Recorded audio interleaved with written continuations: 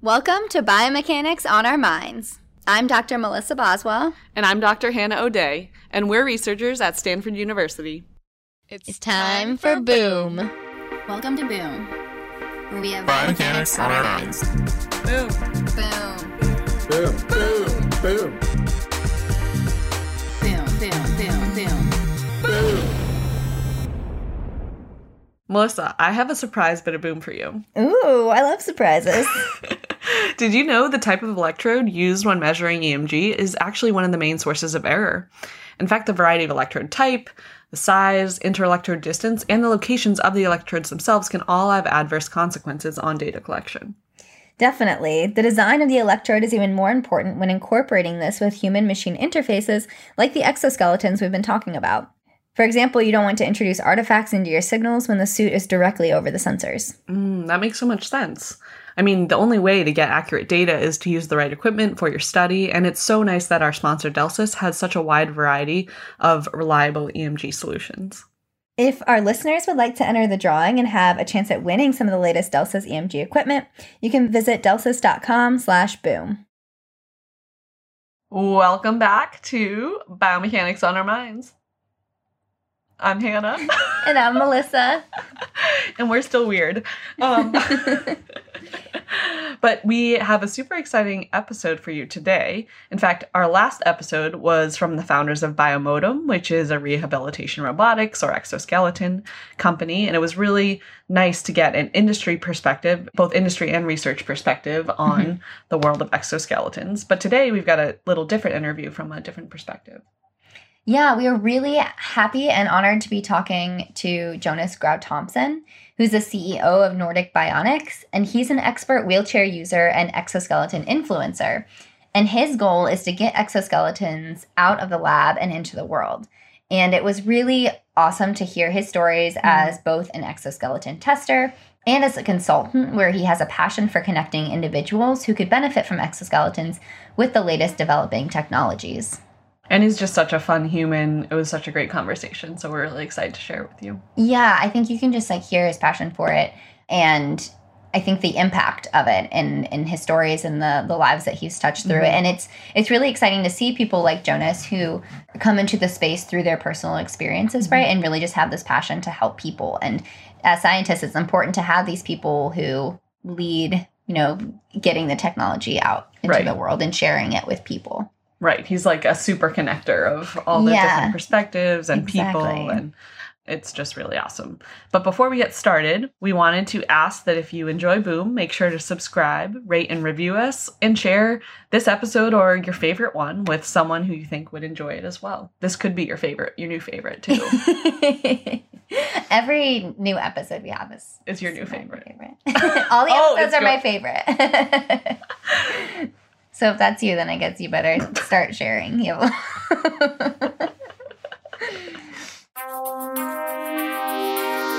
Welcome back to Boom, everyone. Today we have a very special guest, Jonas Grau Thomsen, who's the CEO of Nordic Bionics and is also an expert wheelchair user, an exoskeleton influencer, and test pilot, a motivational speaker, and an old school nerd and dad. I think these were your words. Indeed, they are. Thank you. I'm glad to be with you. I've been looking forward to this. Yeah, we have as well. We're really happy to have you here and really appreciate you willing to be on and share your story because it's quite an exciting one. And we'd love if you could just start off by telling us how your passion for exoskeletons, or what you call your search for a bionic solution, began. Well, it started way back, actually. It started when I was around 6. I had a big surgery, and they basically told me that I was only able to walk for 10 years more. And I blankly refused that statement, and that has been part of my life ever since. I just refused not to be able to walk. But then some 10 years ago, I felt that they might be right. So I began searching for a solution for my problem. I could see that if I didn't find a solution, I wouldn't be able to walk 10 years more. I was kind of right. I am barely able to walk now, but then 10 years ago, I realized that exoskeletons was a thing. Cyberdyne had back then only just announced their whole exoskeleton. So obviously I called them and asked them if I could try it. And they basically said, and you are? So I realized that I had to become an expert if I wanted to make this a living and find a solution for me. Yeah, I could imagine that there's a lot of different responses that somebody could have to being told that they wouldn't be able to walk. And I could imagine some of those might be feelings of defeat. And for me, it's quite amazing to hear your story of just feeling so motivated to find a solution. And now it's not just a solution for you that you feel motivated about, but sort of the bigger picture and all of the people that can be helped by it. But I am curious about your motivation and just really your drive and will to want to make sure that you can walk. And what does it mean for you to be able to walk, and why is it such a driving force and throughout this journey for you? I mean, given that I have earlier been able to walk, this is kind of I didn't want to let anybody define what I could and who I was. So it became a kind of well, not a fight, but I just want to choose my own path and choose what I can and what I can't do. And beside that, it is a question of down to health. It is so incredibly unhealthy to sit down for so many times, so many hours of a day. I don't know if you have heard it, but there's a new buzzword that says sitting is the new smoking, where they basically compared it to and the health risk that the two of them impose. And I did a lot of research into this when during the last 10 years, and basically there's an American study that says that if you sit in a wheelchair, you have the risk of dying 20 years earlier than your peer group. When you combine all the illnesses, cardiovascular disease, diabetes, overweight in general, weakening of bones, and just as a whole host of issues when sitting down. So knowing all this gave me a lot of inspiration, motivation to actually to tell this story. Not only it is fine, I'm still looking for a solution for me, but as you said, it has become much bigger now. It has become obvious that this technology could help millions around the world, millions who are now sitting in a wheelchair that might not need to sit in a wheelchair. My situation is similar to that. I am able to walk, and I could walk at home. I just need to have something to reach out to if I lose my balance. So that is basically it.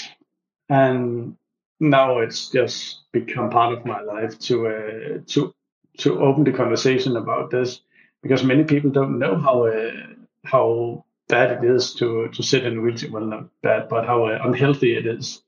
And I want to tell this story and to show it to the world. Well, thank you. Your passion rings through so true, and it's amazing to hear how, like Melissa said, it's gone from your personal to a larger picture.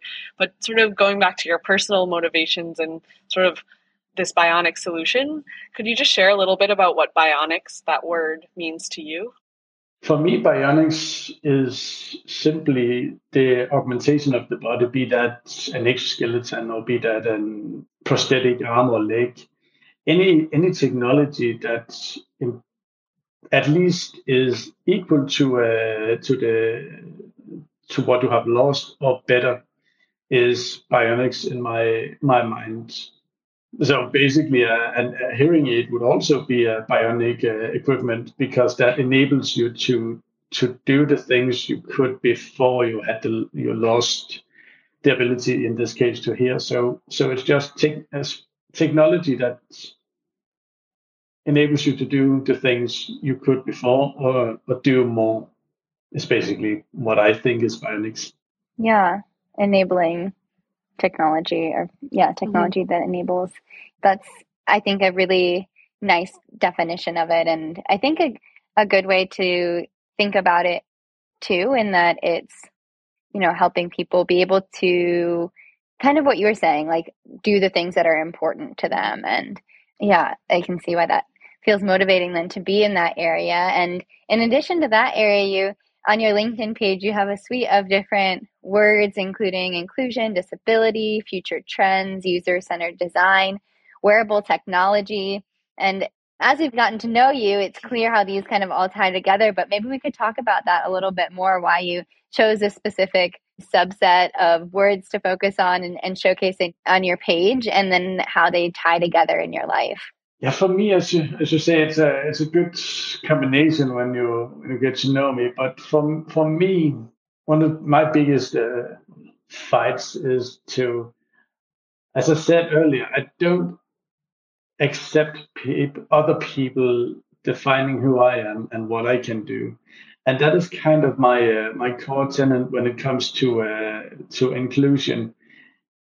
The fact that I'm a wheelchair user shouldn't in any way influence other people's idea of who I am and what I can do, and how my work performance is. That is kind of one of the most important things for me. Don't assume you know anybody before you get to know them. It's kind of what I want to say with that, and I don't really. It's just a combination of all of them. Is kind of it has melded into the work I do. It has become who I am.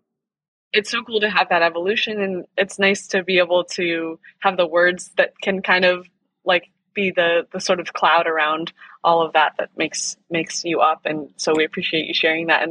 And I hope that people through this podcast get to know you a little better, and then even further beyond the podcast too, to get to know what all those words mean and how they play into your life. But hopefully we'll focus on them too with our next question. But you mentioned that lately your focus has been on the need for a multidisciplinary approach. Those words are multidisciplinary. We talked about your name is like a mix of 3 languages. You are multidisciplinary in so many ways already. But I'm wondering, especially with respect to the work you're doing, why do you think that this multidisciplinary approach has not been taken in the past, or why is there a need for it? Let's start there. The way I see it, Exoskeletons has been engineering challenge all the way from the beginning. It feels like it is built from an engineering way of looking at things, where you identify a problem, you find a mechanical solution for this problem, and you can put 2 lines under it and say, that's it, we're done. The problem is that engineering and organics doesn't really go that well together, and it feels a lot like many of the exoskeletons of today. It almost seems like the user comes as an afterthought. Oh, wait, we need to put a human in here. Well, we'll put some padding here and there and call it a day. And that is kind of why I'm calling for a multidisciplinary approach to this, because it can't only be engineers. Of course, we need engineers, but we also need probably nurses. We need psychologists. We need all host of different faculties that works together in making this. And I said psychologist, and that is actually one of the more important parts of this, because there was a study also from the US, where there was this guy. This was early days in exoskeleton research, where he had been a wheelchair user for many years. Don't know the exact amount of years, but it was a lot of years.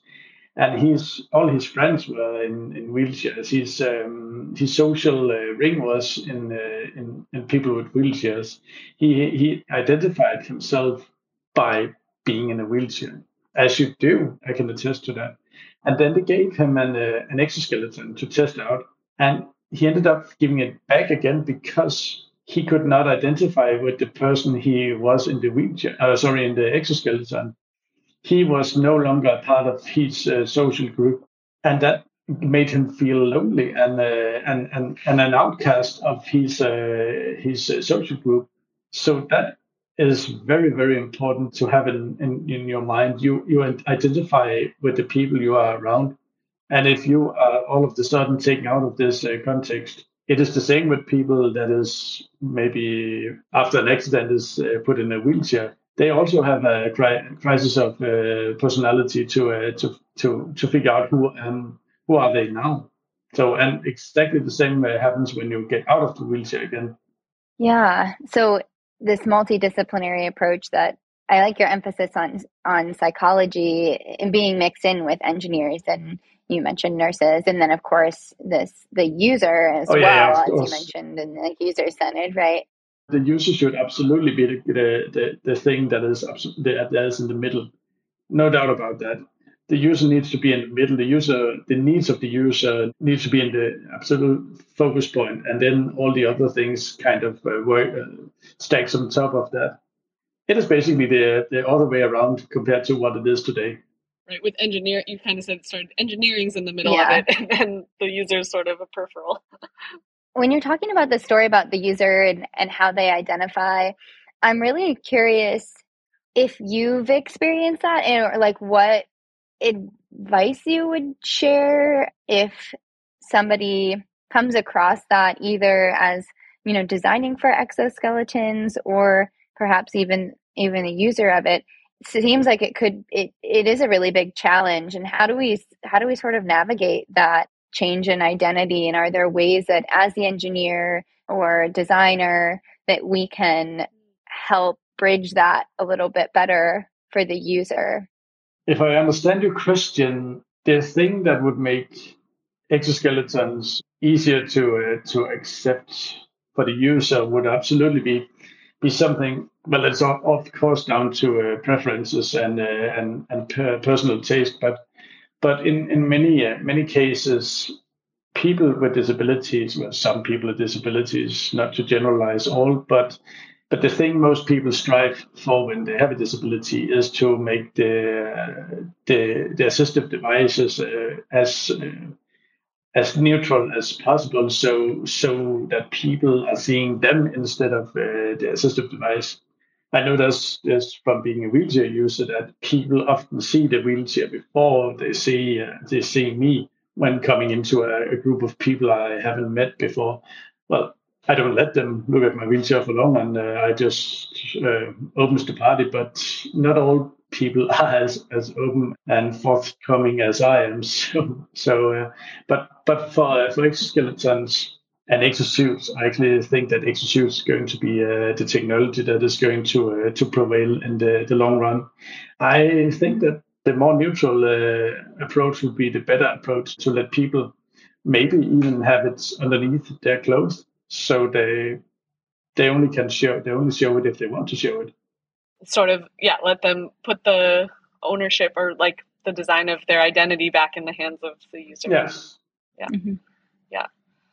Yeah, and I think it reminds me of, we've had a mobility series with some amazing people working in the mobility and co-design space, and they had a lot of these similar thoughts of like talking about the rigidity of our current built world and how that doesn't allow for really this, what everyone deserves, which is the ability to craft their own identity, shape their own identity, and have a flexible world that is welcoming and open to that. I love hearing these points again, and love seeing it in a different application and new light in the work that you're doing and the thoughts that you're sharing with us.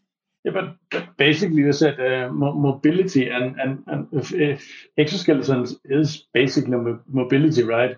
It is the ability to choose your own mobility and to go where you want instead of only going where you can. That is basically the difference from a wheelchair and an exoskeleton, right? Going where you want, not only where you can. Yeah, that's really powerful. That is so powerful. We're definitely going to pull that out as a quote. Well, we'd like to talk about your consulting company, Nordic Bionics, and want to talk about some of the goals you have as a company. I could see them being motivated by a lot of the things we've talked about already, but could you just share sort of your clear goals for the company? Yeah, my goals with Nordic Bionics is to showcase these technologies. I have tested a couple of exoskeletons now, and what I what I like to do is to test these devices and actually show them to the world.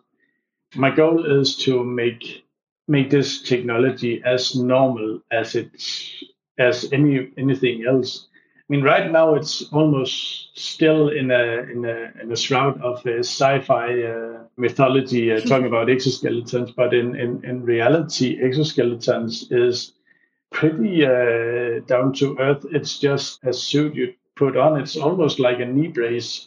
Most people know a knee brace already, right? And an exoskeleton is basically a powered knee brace. I actually think that the Kyoko exoskeleton is itself as a powered knee brace.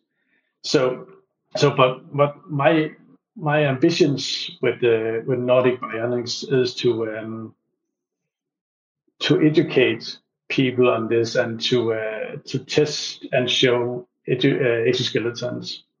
There's a lot of people out there that have no idea that exoskeletons is actually a thing. I've consulted people from all over the world have been contacting me to ask about exoskeletons for their children and for exoskeletons for any use case. And so I basically have become the binding link between the users who want to get something better, especially for their kids, and the industry. So I like my position being kind of in the middle, where I can consult the companies, but I can also inform the users, and that's kind of what I want to do. I feel like you're a great translator. We've talked about your multidisciplinarities, and that's the key, I think, piece to being a good translator between both sides. Are there any surprising learnings or challenges that you've had to communicate from the users to the exoskeleton companies? Like, I don't know, either top one or top three that you'd like to share? Yeah, again, exoskeletons being primarily engineering, it has been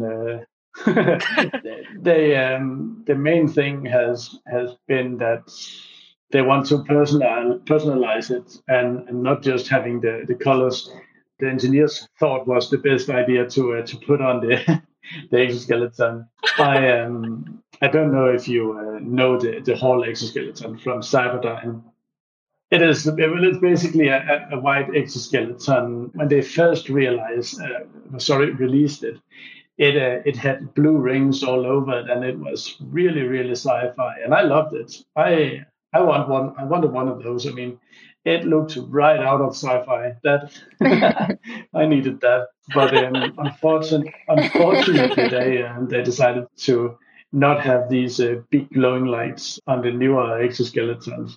I had the pleasure of actually testing the Cyberdyne exoskeleton last week at Rehacare in Germany. Fun experience. So, but yeah, I mean, given that most people don't really know about exoskeletons, it's not like people are too eager to have them changed because they really don't know what it is yet. Yeah, what to even change and to be honest, I don't think the industry know that either because as it is right now, it's a bit like the EV market before Tesla. Basically, everybody is trying to make that exoskeleton that's going to rule them all. But unfortunately, that approach leads to a lot of simultaneous research that is basically researching the same subjects and well coming to the same conclusion, and that is, in my opinion anyway, a waste of time. But I would much rather have that we collaborated and found the good solution together. But everybody, of course, needs to have that patent that is going to make them rich. It sounds like we've gotten a little away from the needs of the user and a little toward a different goal with that. But yeah, there's definitely like keeping sight of what the end goal is to help people here, right? I'm curious when people reach out to you and they're expressing that their child or that they want to learn more about exoskeletons, like what is it that you share with them? Do you can actually connect them with companies that you feel like might be able to meet their needs? Like what is the type of information that you feel like is helpful to share with them? And then are Are the companies also open to you connecting them with users and them being involved?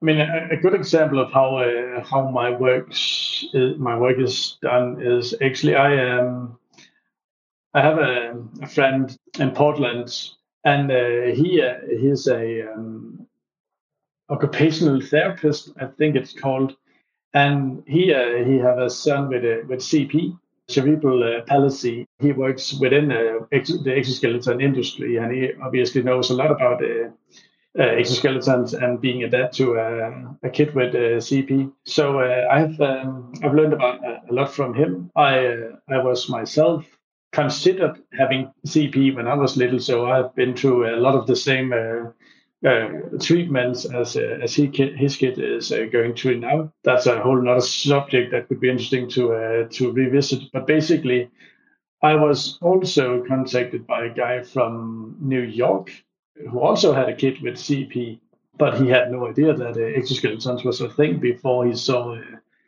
me talking about them. So he wanted to know a lot about how these exoskeletons, what it was, how they could be used to treat CP more effectively. And what I was able to do was to connect these two guys together over basically the span of the US to talk about this.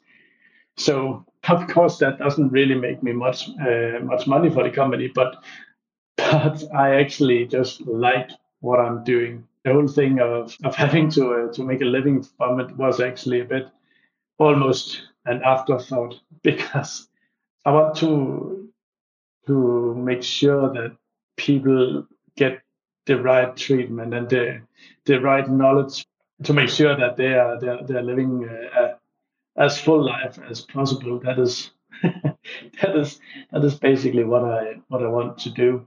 I love how that sort of echoes what we talked about earlier with the user at the middle and other things on the periphery.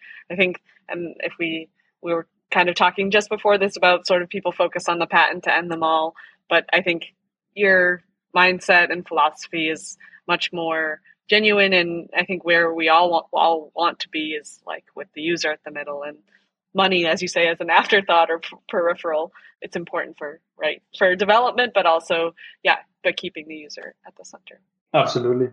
I set out to become a tester of these technologies, both because I was obviously still searching for a solution, but also because if I test these technologies, I know from experience what works, what doesn't work.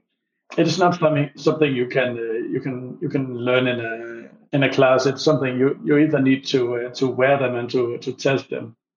Because the whole thing with exoskeleton development is that many exoskeletons has been developed from computer simulation, where it's basically a simulation of the perfect body, the Da Vincian man kind of scenario. And the problem is, not to put myself in too bad of a light, but I'm definitely not the Da Vincian man.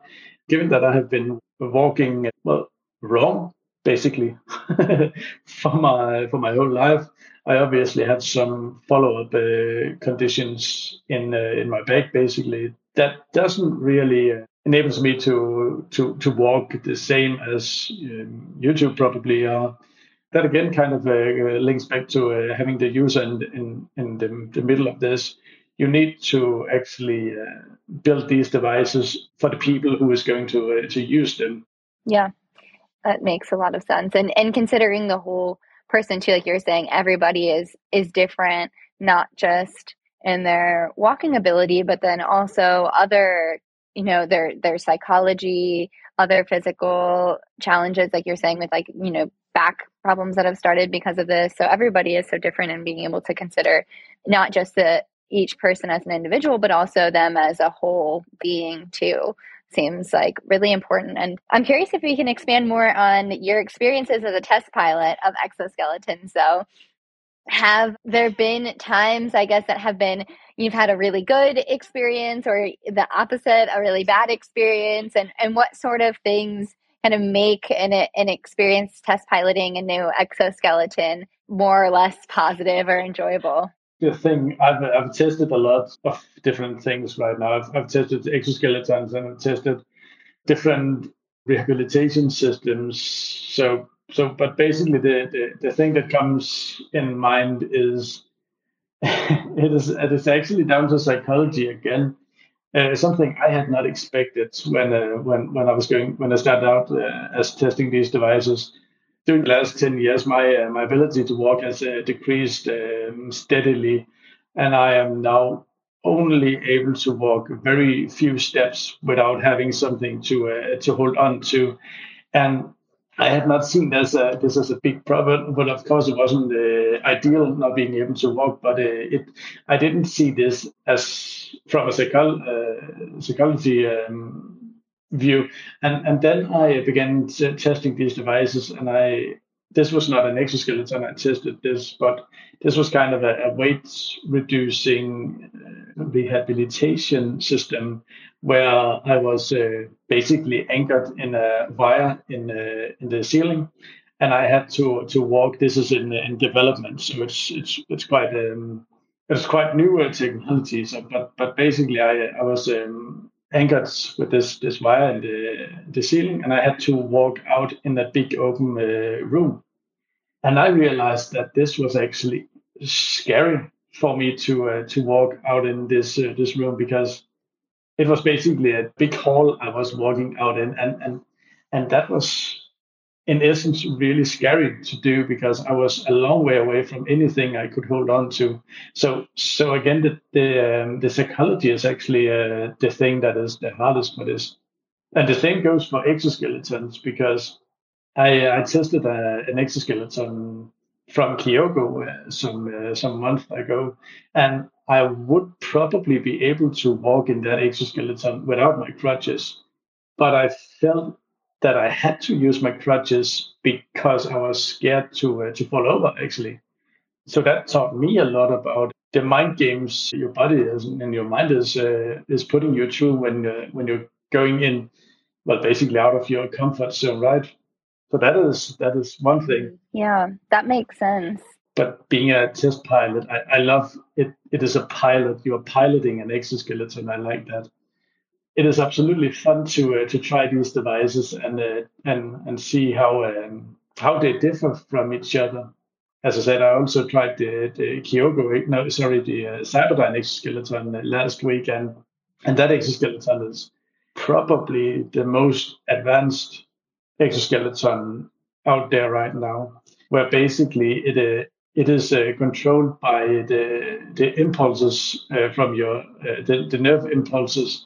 So I got 7, I think, electrodes on my leg that basically moved the exoskeleton as I would move my leg. So my mind is basically I'm moving my leg, and simultaneously the exoskeleton is moving my leg because it also reads the nerve signals. So that was a fun experience. Yeah. Yeah, it's exciting to hear about the latest exoskeletons, and actually that you're actually being able to use them, because I feel like sometimes we know that they're being built, but then the fact that people are actually pilot testing them, and that for you it's a fun and exciting experience, I think is also really cool. And I think it's such an important point, though, that your first point of the safety, and you talked more about sort of this physical safety of like being scared to not have crutches or to be walking in this hall where it doesn't feel like there's something you can grab onto. But something we also talked about earlier that kind of reminded me of this is you're talking about the types of questions that people ask you, or people's discomfort when talking about disability. And it kind of, like, we were talking about this like physical safety and psychological safety. And I think also creating like this maybe emotional safety, or like this space where probably even ahead of time you're learning from the user like what would make them feel the most safe in terms of testing. But then also, how do you have these conversations that I think sometimes can feel a little awkward or uncomfortable to ask about? And I'm curious if you have any advice for engineers who, I guess, historically or stereotypically maybe also haven't had the best reputation in terms of emotional intelligence and conversation. But yeah, just in terms of making people feel comfortable and how to better have difficult conversations. I mean, maybe it's just because I'm from the north, but I would much rather say that people should just ask the questions. I mean, maybe it's a question of generation, but I mean, the whole thing of people getting offended by the slightest misstep is becoming a problem for people to actually ask the right questions. As you said, I have answered questions about basically anything, but I am probably an outliner in that in just accepting people asking fun questions and actually just enjoying the conversations that comes along with this. But I don't necessarily think that the engineers need to ask these questions. Maybe it's more a question of when we look a bit into the future and we have these exoskeletons actually being able to being available, they are available, but more available to a more affordable price. How do we set up the first training sessions for this? Because you would obviously need some training when you get an exoskeleton to be able to actually operate them safely. How do we implement psychological safety into this? And this is why I believe we need to have a multidisciplinary approach to this, because how do we set these programs up is going to be important for how well these devices will be accepted by the users. Yeah, I like that you're thinking of the big picture, like zooming out and saying what happens in the future. Everyone's using them. What does that look like? And that actually leads well into our final question that we love to ask is, what are you excited about for the future? Bionics, or you have a hashtag in your LinkedIn called hashtag future trends. Yeah, what are you excited about in that space? To follow up on your last remark with me looking into the future, I mean, when I realized how big this technology was, it felt like an explosion of the mind. It felt like the mind just expanded out in really really really long out in the horizon. I have many things I want to see with this technology. One of the things I would like to see a lot is implementing this exoskeleton technology in less fortunate countries around the world where a disability could quite possibly lead to a life in poverty and unfortunately often an early death, basically. And the whole thing with disability is basically an inability to take the same work as your peers would be able to. And I would very much like to see exoskeletons implemented. Of course, not these big, well, not necessarily, of course, but if we are realistic, it's probably not going to be this over-engineered exoskeletons we are seeing on the market right now. It probably needs to be quite a lot more simple. But I want to see exoskeletons rolled out in the third world because that could potentially be a factor that could reduce some of the poverty among this group of people. This is basically my dream scenario. This is what I would like to be able to do in well, hopefully not 20 years, but in maybe 10, 20 years. I want to see this technology be used for good in the world, so everybody can live the life they deserve. That is, I guess I am a humanitarian in heart. I always look for ways how technology can be used for the improvement of humanity, but also I'm absolutely sure that we can most of our problems issues can be solved by technology. It's just a question of using the technology the right way. So, but on a more down to earth scenario for the future, I hope that within 5-10 years that exoskeletons become much more common sight, so people can get out of the wheelchairs and can live in a way so they can live a life without the disease and the disease from sitting down too much, basically. it is a question of living the life you want and living a healthy life. You shouldn't be forced into a life where you're basically forced to be unhealthy because you're sitting down. Right. Going back to what you said before, not just living the life you can live, but living the life that you want to live. Exactly. So, and I think, and after this conversation, I think it was just so inspiring. We really appreciate you being so open and willing to share your experience and share it in a way that I think is so powerful and relatable and understandable and inspiring to us. And we just see your motivation for really helping people shine through. And I think you're helping us all remember at the end of the day, it is just about helping people and helping others just live the best life that they can. So thank you for sharing everything that you did. I'm excited for how this will touch our community and how it will inspire others. And we really appreciate it. Thank you for having me. It was a pleasure being here, speaking with you.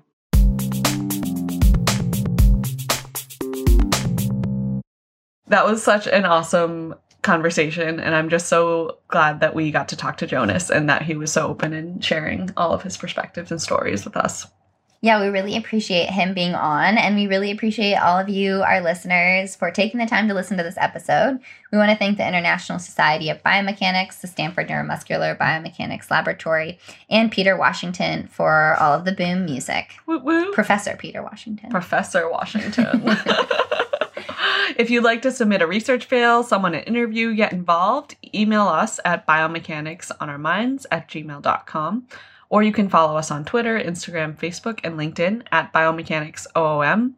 And make sure to check out Boom on YouTube, as well as our website, biomechanicsonourminds.com, in case you didn't know the URL. That's it. I'm Melissa. And I'm Hannah. Biomechanics off our minds.